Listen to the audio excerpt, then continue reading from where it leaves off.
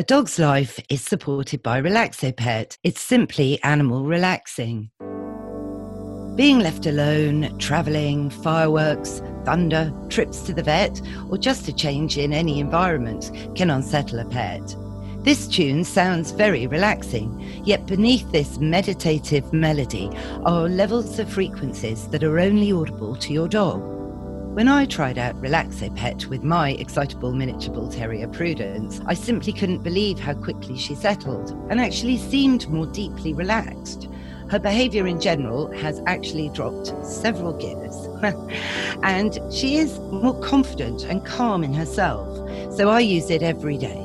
Developed in Germany, RelaxoPet emanates cleverly configured frequencies that tune into your dog's subconscious to retrain his thought processes into becoming calm. Tested in collaboration with vets, breeders, pet parents in a huge variety of stressful situations, it boasts a uniquely calibrated speaker system that just plugs in and plays. Along with the RelaxoPet sound system, you can develop a calmer dog with other RelaxoPet products like the super scent-safe multi-purpose play ring and the soothing cool bandana. Why not check out their full product range and even order yours today from pettradeinnovations.com. That's pettradeinnovations.com. I'm Anna Webb. Welcome to A Dog's Life.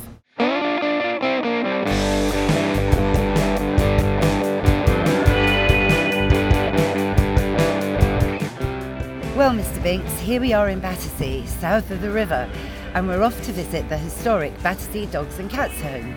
Don't worry, Binksy, I'm not going to leave you there, but Battersea is celebrating their 160th anniversary this month, so today is part one of our special visit.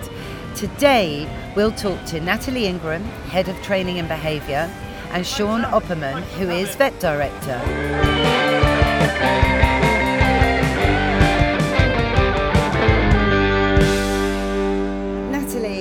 Ever so much for joining in on this Dogs Life celebratory episode of Battersea's 160th year anniversary. Explain a bit what you do here, Natalie. So I'm a canine behaviour and training manager, so I manage the team that are working day to day with all of the dogs across our centres, providing training tips and advice, working through their assessments and supporting owners when they rescue new dogs, as well as anybody else that needs our support, really. So our role's really varied. Are you getting involved, Teddy? We work with the dogs on site. We support external dogs, so anyone that's got a dog outside of the organisation, and do lots of training. So all the staff, volunteer, foster training sits with us as well. So anything behaviour and training related, really. That's amazing. So how many dogs, Natalie, would stay here at any one time? So normally we would have about 140 dogs here in London at our London centre on site. And that can vary depending on what's going on. At the moment, we're really lucky. Lots of dogs are going off to their new homes. So we've been really lucky that everyone's wanting to rehome a dog at the moment, which is amazing.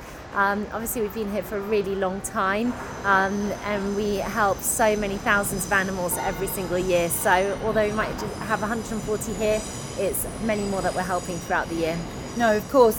I mean, in this pandemic, what are your thoughts for people rehoming at the moment? I mean, hopefully they've thought it through, but obviously we're living in such uncertain times. We are living in really uncertain times, and I think, it can be seen as the wrong time to get a pet because we don't know what's happening and people's circumstances could easily change. But there's also many reasons why it might be the right time for an individual. I think the most important thing is that people think long and hard about getting an animal and make sure that long term they're able to support that animal in their new home. So if you have got a period of time where you're working from home but you might then need to go back into the office, you've got to be prepared to put the work in to adjust your dog or cat to that situation and be prepared for that. Financially, are you stable and secure and able to look after an animal for 15 years potentially? If you get a young animal or if you get an older animal, they might need more medical bits as they get older to support them through their old age. So regardless, it's, commitment, regardless of when you do it. So just making sure it's the right time for you. Exactly. A dog is for life, not just for lockdown. But of course, dogs have been great companions through this pandemic, Amazing, and certainly I couldn't have gotten through without my dogs. Definitely loads of benefits to having a pet at the moment. So, it gets us out of the house for our daily walks and things. Yes. And they're companions, and we can invest time in them at the moment as well, which is lovely. So I think there are lots of positives. It's just making sure that it is for the right reasons that you're getting a pet. Yes. And that you can make that commitment, really. Exactly, and putting the time in, and I love training dogs, I adore it, and giving dogs a second chance, Natalie, and being on the front line with this, as you are here in their rehabilitation. It must be amazing, like beyond rewarding. It is. I think everyone always says, how can you do the job that you do? And it is the most rewarding job, seeing dogs come in and their transformation, getting those emails from customers who have rehomed from us, going, look at my dog, having a wonderful time, or snuggled up on the sofa watching TV. It's just the most rewarding job, and I think there's something really special about rescue animals. You are giving them a second chance, and they come into rescue for all sorts of different reasons, often through no fault of their own, and they don't always have sad stories. Some are very happy animals that come to us, so it's not all doom and gloom, but just seeing how well they do with their new owners is just fantastic. But Natalie, some of the dogs might need a bit more rehab than others. Explain to the listeners, what your process is in assessing dogs when they come in, and taking their treatment plan, as it were, onwards. So here at Battersea, we're really fortunate. We look at every animal that comes into us as an individual. So when a dog comes into us, if an owner brings that dog in, we'll have an in-depth chat with them to really find out everything that they know about their pet, so that we can transfer that into the care that we're providing for the animal. Our assessment process looks at the dog over a period of time. So we give them time to settle in, make friends with us, build a bond. So we really become their carers and, their people, if you like. They become our best friends as well. And we look at them around other dogs, around food, toys, things that they can experience in everyday life. In terms of rehoming, what we would then do is consider what an owner is prepared to take on, how much time they've got for training, where they live, what their setup is, so what their expectations of their new companion is going to be. And then we really carefully look to match that up with the dogs and the cats, so that we can pair the right pairs up together, because it's great to think about what the dog needs, but it's also about what that new home needs, and if you can get that match right, then it's spectacular. Absolutely, and I think in these times as well, adopting is now considered the way to go. I mean, I think back in the day, some people would think, rescue, it was more second-hand almost, but that's changed completely now, and adopt, don't shop really is the message. But even if you go to the most responsible breeder, you're never sure when you buy a puppy, even if it has been really well bred in the right conditions, how they're going to turn out. So really, to adopt from Battersea, you've assessed these dogs and you have made that match. So there is far more likelihood, I would hope to say, that you get the happy ending. I think it's really challenging, isn't it? Puppies are so much fun, and you can't get angry at people for thinking, I want a puppy in my life. Like, they just make you laugh and smile, but they are such hard work as well. Oh, yeah. And we do get puppies as well here at Battersea. And you are assessing and giving advice on an animal that's still got so much learning to do. And their ultimate behaviour and character really depends on all of those life experiences. So when you're rehoming an adult dog or an older dog, you're possibly getting something that's slightly more stable in their behaviour.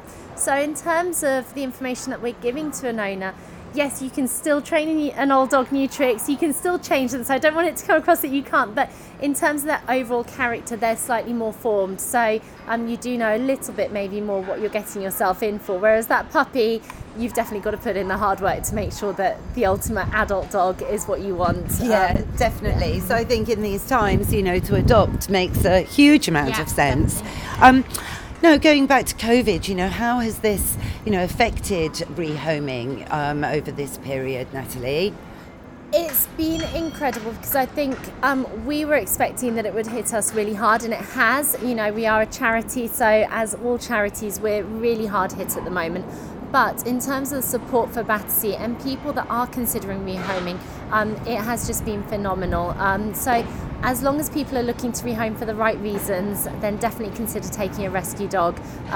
It's been very sad times as well. You know, we've had fewer people on site. We haven't got all of our volunteers and foster carers around. So we're looking forward to getting them back hopefully soon. Very strange times, but definitely the teamwork has been phenomenal to make sure that all of our animals are still getting exactly what they need, if not more at the moment, and that we're still here to support every dog and cat that needs our help.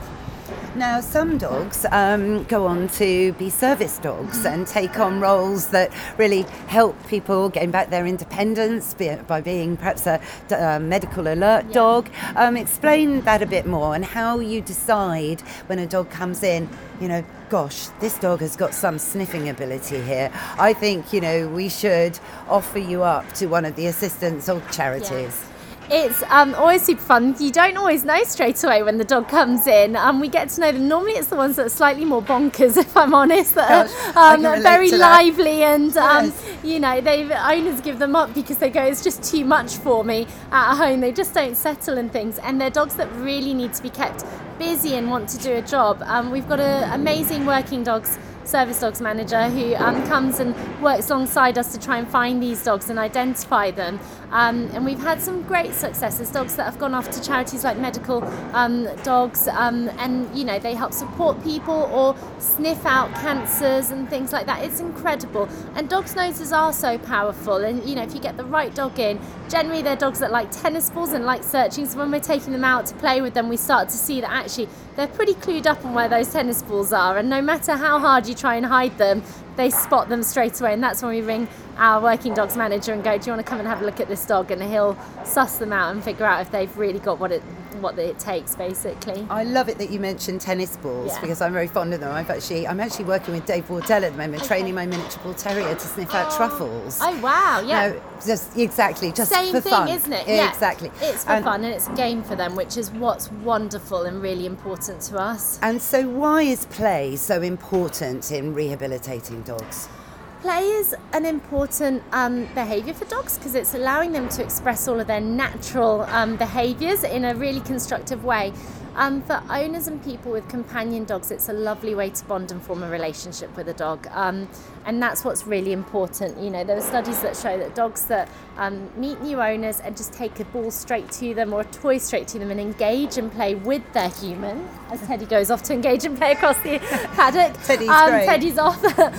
Engage and play, they're more likely to get rehomed because why would you want that engagement with your pet? And it's a lovely way of communicating with your animal as well and doing something constructive and fun for them. I think we quite often forget as owners to do things that our dogs enjoy, and it allows them to expand energy, to use their nose if you're playing search games, to use their mouth as well with toys, because that's their way of communicating and exploring their environment, and it gives them a mental release as well because they're using their brain hopefully to do fun things. It tires their brain out as well, so many different reasons why it's important. And I think we forget, and dogs can remind us that we need to have fun as well, because dogs are just ultimately fun-loving creatures, sentient beings. So, you know, and when we're playing with our dog, that then releases creativity, and we're in the moment with our dogs and forget about, you know, our to-do list. Exactly. Now, we're just in one of your paddocks at the moment. It's a lovely, bright, sunny October day. Explain what you'd use one of these paddocks for and why. So these paddocks get used for a whole range of different activities. Mainly it's an outdoor safe space that the dogs can come out and interact and sniff and play. In some of our paddocks we've got loads of different plants that have different smells and you know, that can really allow the dogs to go and sniff different things and explore different mediums. We've got sandpits for the ones that like digging, especially some of our terriers enjoy diving into that sandpit and throwing. You need to make sure you're out of the way as the sand goes flying towards you. But they love doing things like that. Paddling pools, not so much now as it's getting colder, but definitely in the summer we use water as a form of enrichment for the dogs as well. They can enjoy just paddling around or just cooling off in it. It's a great space to play with them directly. We can play in their kennels. They've got lovely big kennels, but outside it's just a whole different game that you can play with the dogs. And part of, you know, dogs are social creatures and they often may want to interact with other dogs. So this is a great space for them to play with other dogs if they enjoy that. And just to have a bit of fun and do some training as well, agility, all sorts of different things. Yeah, absolutely. And that again, helps with the rehab to gain trust, because it's all about, I would think, with a lot of the residents is, learning to trust again. Yeah, it's learning to trust and building that relationship and that form of communication. So training really is a form of communicating. It's you teaching your dog that if I do this and you do that, then you get a lovely reward as a result. So they go, okay, I know what to expect in this situation. And so many issues arise where there's miscommunication and dogs don't understand what you're trying to get them to do or what you're saying to them, and then they get frustrated, we get frustrated, and then that can lead to issues. If there's a really clear form of communication, everyone stays nice and calm and relaxed and has a great time. So it's so important. And for the nervous dogs, getting rewarded, it really builds up their confidence as well and trust in people. And we can hand that over to new owners, which is great. I always think a lot of messages do get lost in translation because a lot of people don't take the effort or interest to learn to speak dog or to understand what the dog is saying to them. Obviously not in speech, but in body language, eye contact and so on. Is that something you help new owners to understand? Like yawning, for example, that mostly doesn't mean a dog's tired. They're not tired. They might be stressed or find the whole situation a little bit much. Yeah, it's something that we're really proud of here at Battersea. It forms part of our staff training and volunteer and foster care training right from the word go. So even those staff that don't work in kennels, that work in the offices, one of the first things that we teach them is all about dog body language, because if you can read what your dog's trying to say to you, then you can respond to it in the right way. And if you do that, you're resolving half the issues. They don't need to escalate things. They don't need to become clear. And as humans, unfortunately, we're not very good at picking up on the subtle signals our dogs are telling us. And then they have to escalate to a growl or something that's obvious that we go, okay, I get that, and I'm going to give you space now. Whereas actually there was 10 things before that meant the dog needed space. Or that you needed to protect your dog and move your dog away from something they might have found difficult. So we're really hot on body language, and it's really important that we get to know the dogs in our kennels, because then you get to know their little quirks and what means that particular dog's stressed. It's different for every single dog, and if we can identify that and hand that over to new owners, they've got an understanding of those animals as well moving forward. So yeah, really important. Oh, that's brilliant. Just quickly, because it's 160 years, what do you imagine, Natalie, the behavioural problems were in dogs 160 years ago? I mean, do you think they would have been less because dogs had more purpose then? Terriers were used literally because we didn't have a sewer system. Jobs, they were doing their jobs. Gun dogs were out, getting dinner. There wasn't a supermarket. Do you think maybe, arguably, dogs might have been happier then?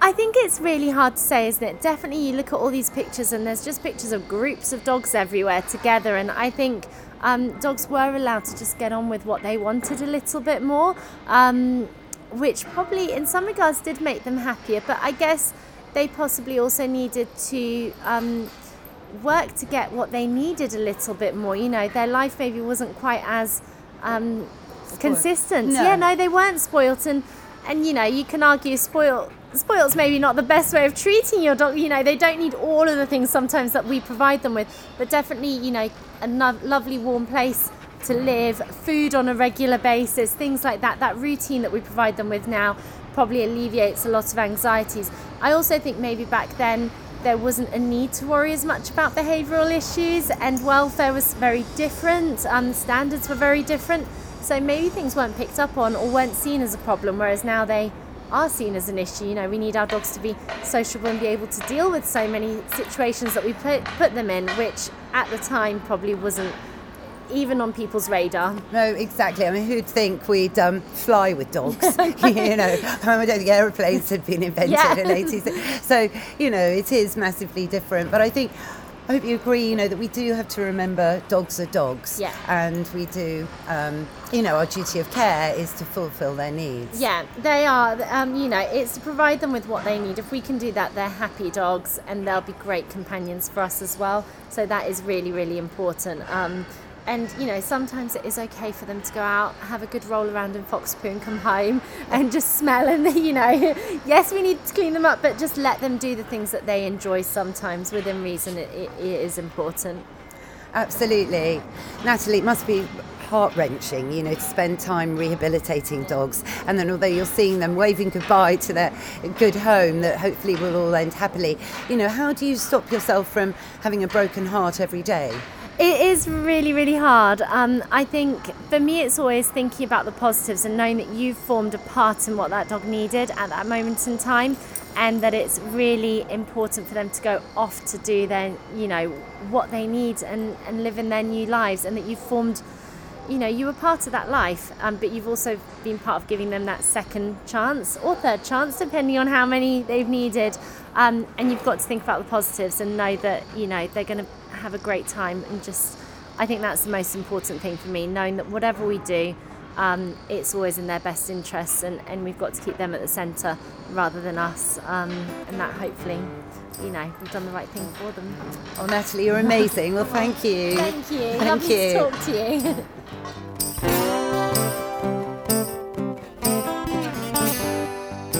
Sean, thanks so much for joining us on A Dog's Life today to discuss the role of the veterinary clinic at Battersea over 160 years. I know you haven't been here for that long, but how long have you been at Battersea? Well, you're right, and I was having this conversation just the other day, and it did shock me slightly that I've been here just shy of 30 years. And so nearly a fifth of actually Battersea's history, which puts it into some sort of awful context, but there you are, yeah. Yeah, and it's interesting, isn't it, thinking, you know, back in 1860, dogs would have had different needs from a veterinary perspective, perhaps, to today. You know, not least, I would imagine there weren't many obese dogs in 1860 compared to today. Well, I wasn't there, but I'd imagine you're right. I mean, it would have been a completely different situation, and the numbers would have been completely different too. The numbers coming through Battersea would have been tens of thousands a year. And certainly at other times, like through the war, I think there were nearly 50,000 animals coming through a year in the wartime. So, and how does that compare to today, Sean? Today, probably 5,000 or 6,000 animals coming through here. So very different. Really? So that much more, you know, in the past, as it were. Well, certainly, and there would have been huge challenges in Victorian times. I think even at the turn of the century there was rabies was in London, and so can you imagine the sort of fear that would have generated, and which then led in turn to tremendous cruelty for dogs in the streets that would have been, people would have been very fearful of and probably would have treated them very badly. Yes, I hadn't actually thought that rabies was around. How interesting, because people must have got it then.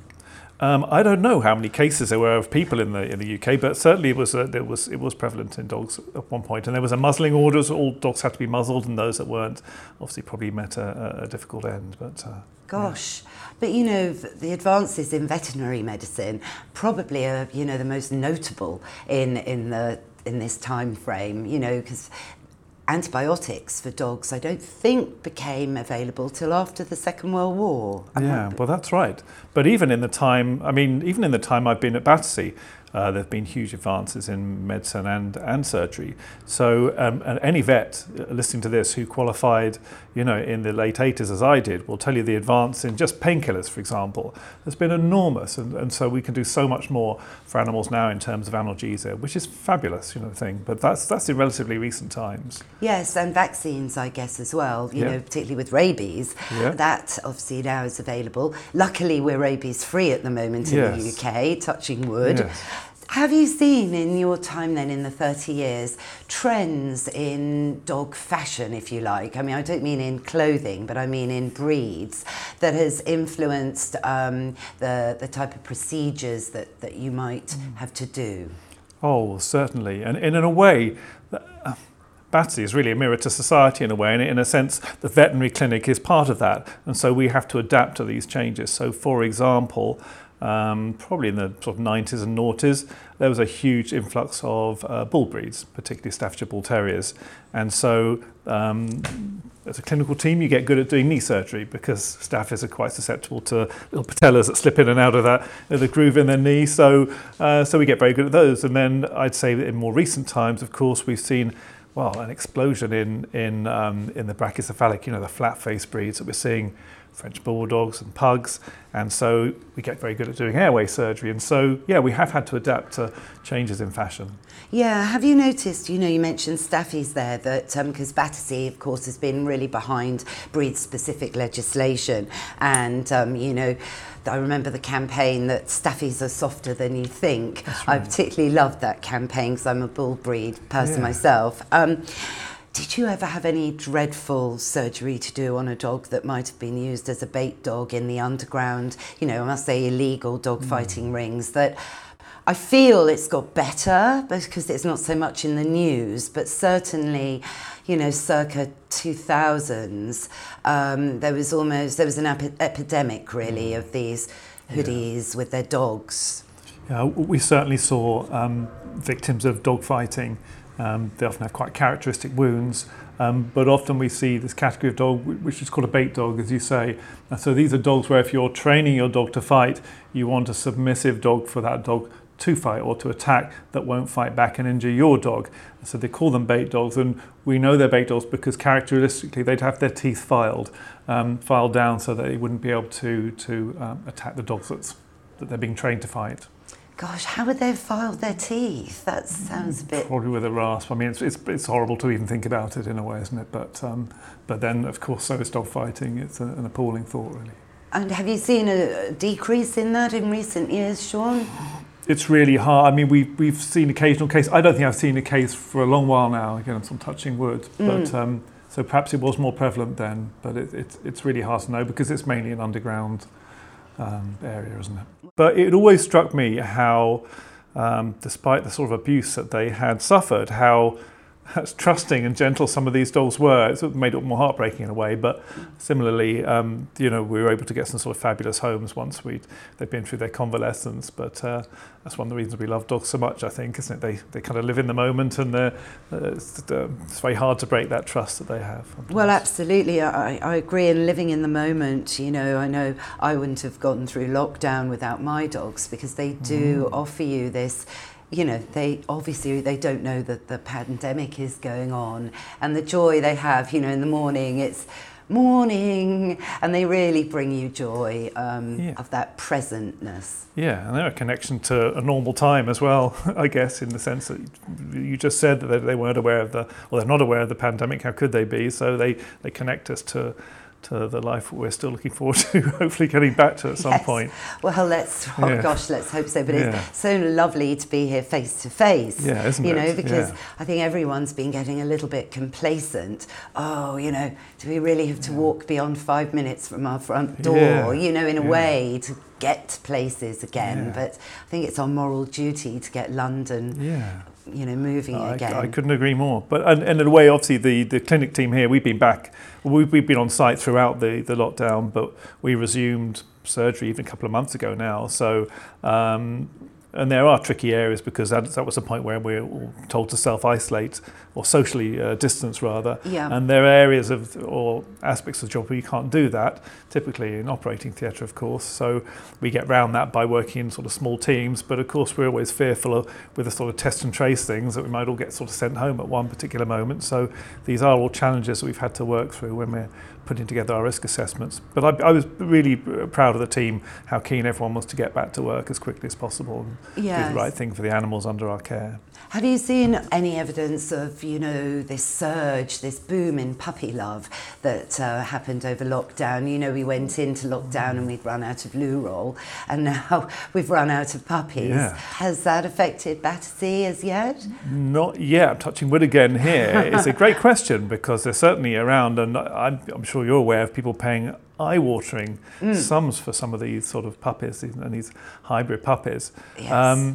We're all sort of anxiously looking, I suppose, at what might happen when the furloughing ends and whether the redundancies that we're told are going to come into play, whether that will have an effect, and whether some of these dogs who perhaps have just been with their owners all of this time for 24 hours a day, when those owners do go back to work, might be candidates for sort of separation anxiety or some other sort of behavioural traits that might mean that we end up with a bit of an influx. So we just don't really know because we thought, I think, at the start of the lockdown that we would be inundated with dogs as they had been in other countries.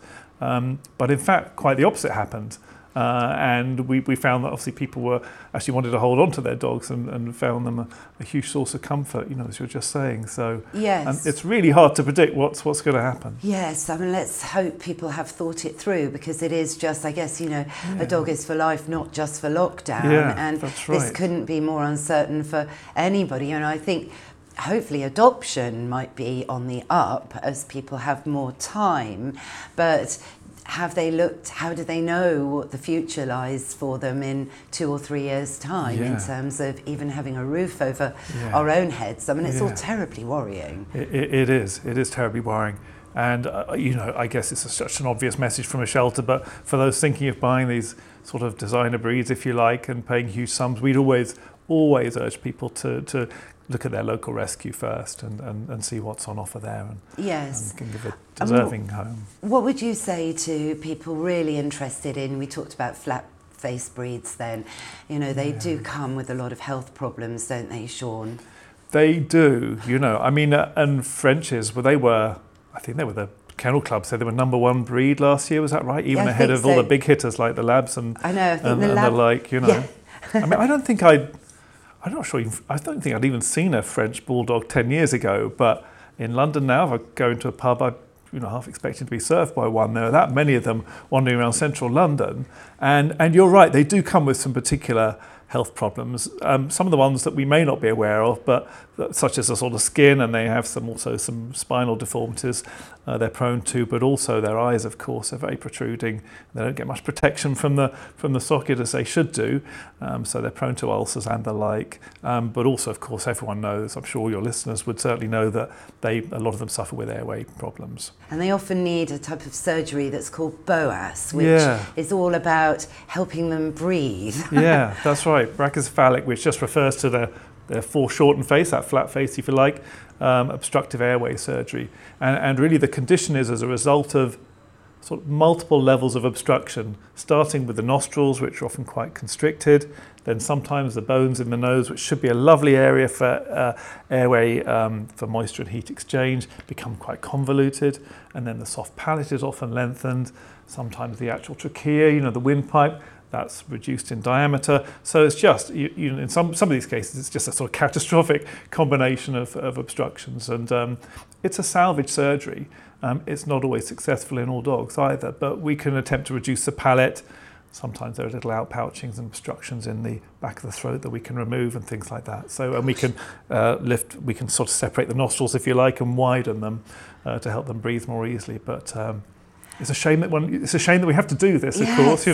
It's terribly sad. And this is all just about exaggeration of features. It is. It's a sort of, I think someone referred to it almost as a Disneyfication of a dog. That, and someone's also likened it to trying to the face of a baby almost, with the sort of disproportionately large eyes and sort of domed forehead. These are things that obviously we're drawn towards as humans, but we're trying to recreate it in our dogs' faces, with actually quite poor outcomes actually for these individuals, which is we've got to get away from this desire to be obsessed with extreme features in our dogs, really. And it's interesting, thinking we're 160 years now. Back then, of course, there wasn't exaggeration of features, and the French Bulldog was here. It's quite an old breed, similar to the Pug. And at this point, I always refer to the self-portrait of Hogarth with his Pug, who is was unfortunately perhaps named Trump. He was called Trump, actually. And it's in the National Portrait Gallery, this etching that Hogarth did. But little Trump, he doesn't look anything like a pug does now. He's actually got quite a big nose. He's obviously a small dog. He doesn't appear to have the bulgy eyes. And that's sort of a lesson to us, really, isn't it? It is just selective breeding over the years. You're absolutely right. There's loads of documentary evidence of far less extreme sort of muzzle characteristics of dogs at those times, but over the years they've just been bred in a more and more extreme way. Well, the Bulldog, of course. I mean, there's a key one, a typical Victorian breed, and now they're even breeding backwards in lineage to create the old Victorian type bulldog that can, run more freely, breathe more freely, and be a dog. Yeah. Yes, it was quite sad. I sometimes cycle to work through the park, and in a warm summer, sometimes I saw a couple of Frenchies being exercised, and one of them was just carrying a tennis ball in his mouth, which I think obviously looked quite cute. But my first thought was, I know why he's doing that. It's actually to open his airways and enable him to breathe more easily. And to be fair to the owner, they were exercising it early in the morning when obviously it's cooler, and so it's a sensible idea. But often a lot of the things that people think are cute are actually manifestations of a distress, if you like. So, even snoring. So you go on Facebook, you'll see, it's adorable. People put up videos of their dog snoring, it's just like my partner, that kind of thing. Or dogs even sort of toppling over because they're sort of exhausted, because a lot of these dogs suffer from sleep apnea as well. So it's very difficult, isn't it? I think it's an education piece, I suppose. No one intentionally wants to. Most dog owners, of course, they want their dogs to be happy and healthy, but sometimes the health aspects are masked. And I guess perhaps the priority of owning dogs has changed. I know we're talking over 160 years, which is a very long time, but we're actually, I think, particularly at the moment, after this lockdown frenzy to buy a puppy, we're probably living with the most dogs we've ever lived with in their domesticated state. Perhaps over 30,000 years, this is, the most dogs living with us ever, conceivably. And, do you think our expectations, Sean, of dogs and from their health perspective has changed? You mentioned social media there. Could we have forgotten what a dog maybe really is? Social media's played a huge part in all of this. Instagram, I guess, and Facebook, and celebrity culture as well. And the fact that these dogs, they do look cute, for want of a better word, if you're looking at them on Instagram. But of course, that doesn't tell you anything about the requirements of those dogs, or the fact that they are individual animals, often suffering from quite marked health issues. Yes, I must say it's very important to remember, that a dog is a dog, and we need to spend time with our dogs as well to get to know them, from the welfare aspect of the phrase health and welfare, which I think some people perhaps aren't doing in normal times enough. They have been now, and I guess one of the good things that might have come from lockdown is that people have got to know their dogs a bit more, and understanding a bit of their quirky behaviours and trying to work through them. Maybe that's one of the silver linings of lockdown. I think you're right. What remains to be seen is perhaps as these people go back to work and not having spent so much time, or no longer spending as much time as they did, whether some sort of behavioural traits might emerge. But we've yet to see all this, of course. Yes. Or it may be that people now in future will work from home more, and that relationship will continue. So it's all up in the air at the moment, I guess. It really is. But thank goodness we've got Battersea here to help owners in need, and help the dogs if their owners do decide to relinquish them, which would be a terrible shame for them all, really. That's part one of our special, Mr. Binks. What did you think? Yes, you really enjoyed learning that it is true that every dog deserves a second chance, just like you had. And next week we'll find out about Battersea's beginning and how it kept going from the Victorian era through 2 world wars and on to today. I hope you all enjoyed it. If you did, please subscribe. A Dog's Life is streaming on all platforms. And while you're there, go on, give us a 5-star review, because it really will help other dog lovers find us. Thanks, of course, to Battersea, and you can find out more about Battersea at Battersea_. Thanks also to Mike Hansen, my very patient producer, at Pod People UK. And for me, you can find the latest at Anna Webb Dogs. What's that, Mr. Binks?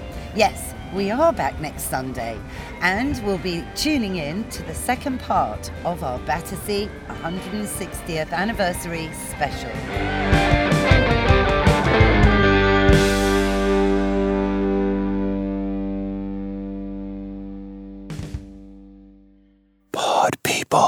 Thank you to Earth Animal No Hide Shoes. Order yours now at earthanimal.com/UK.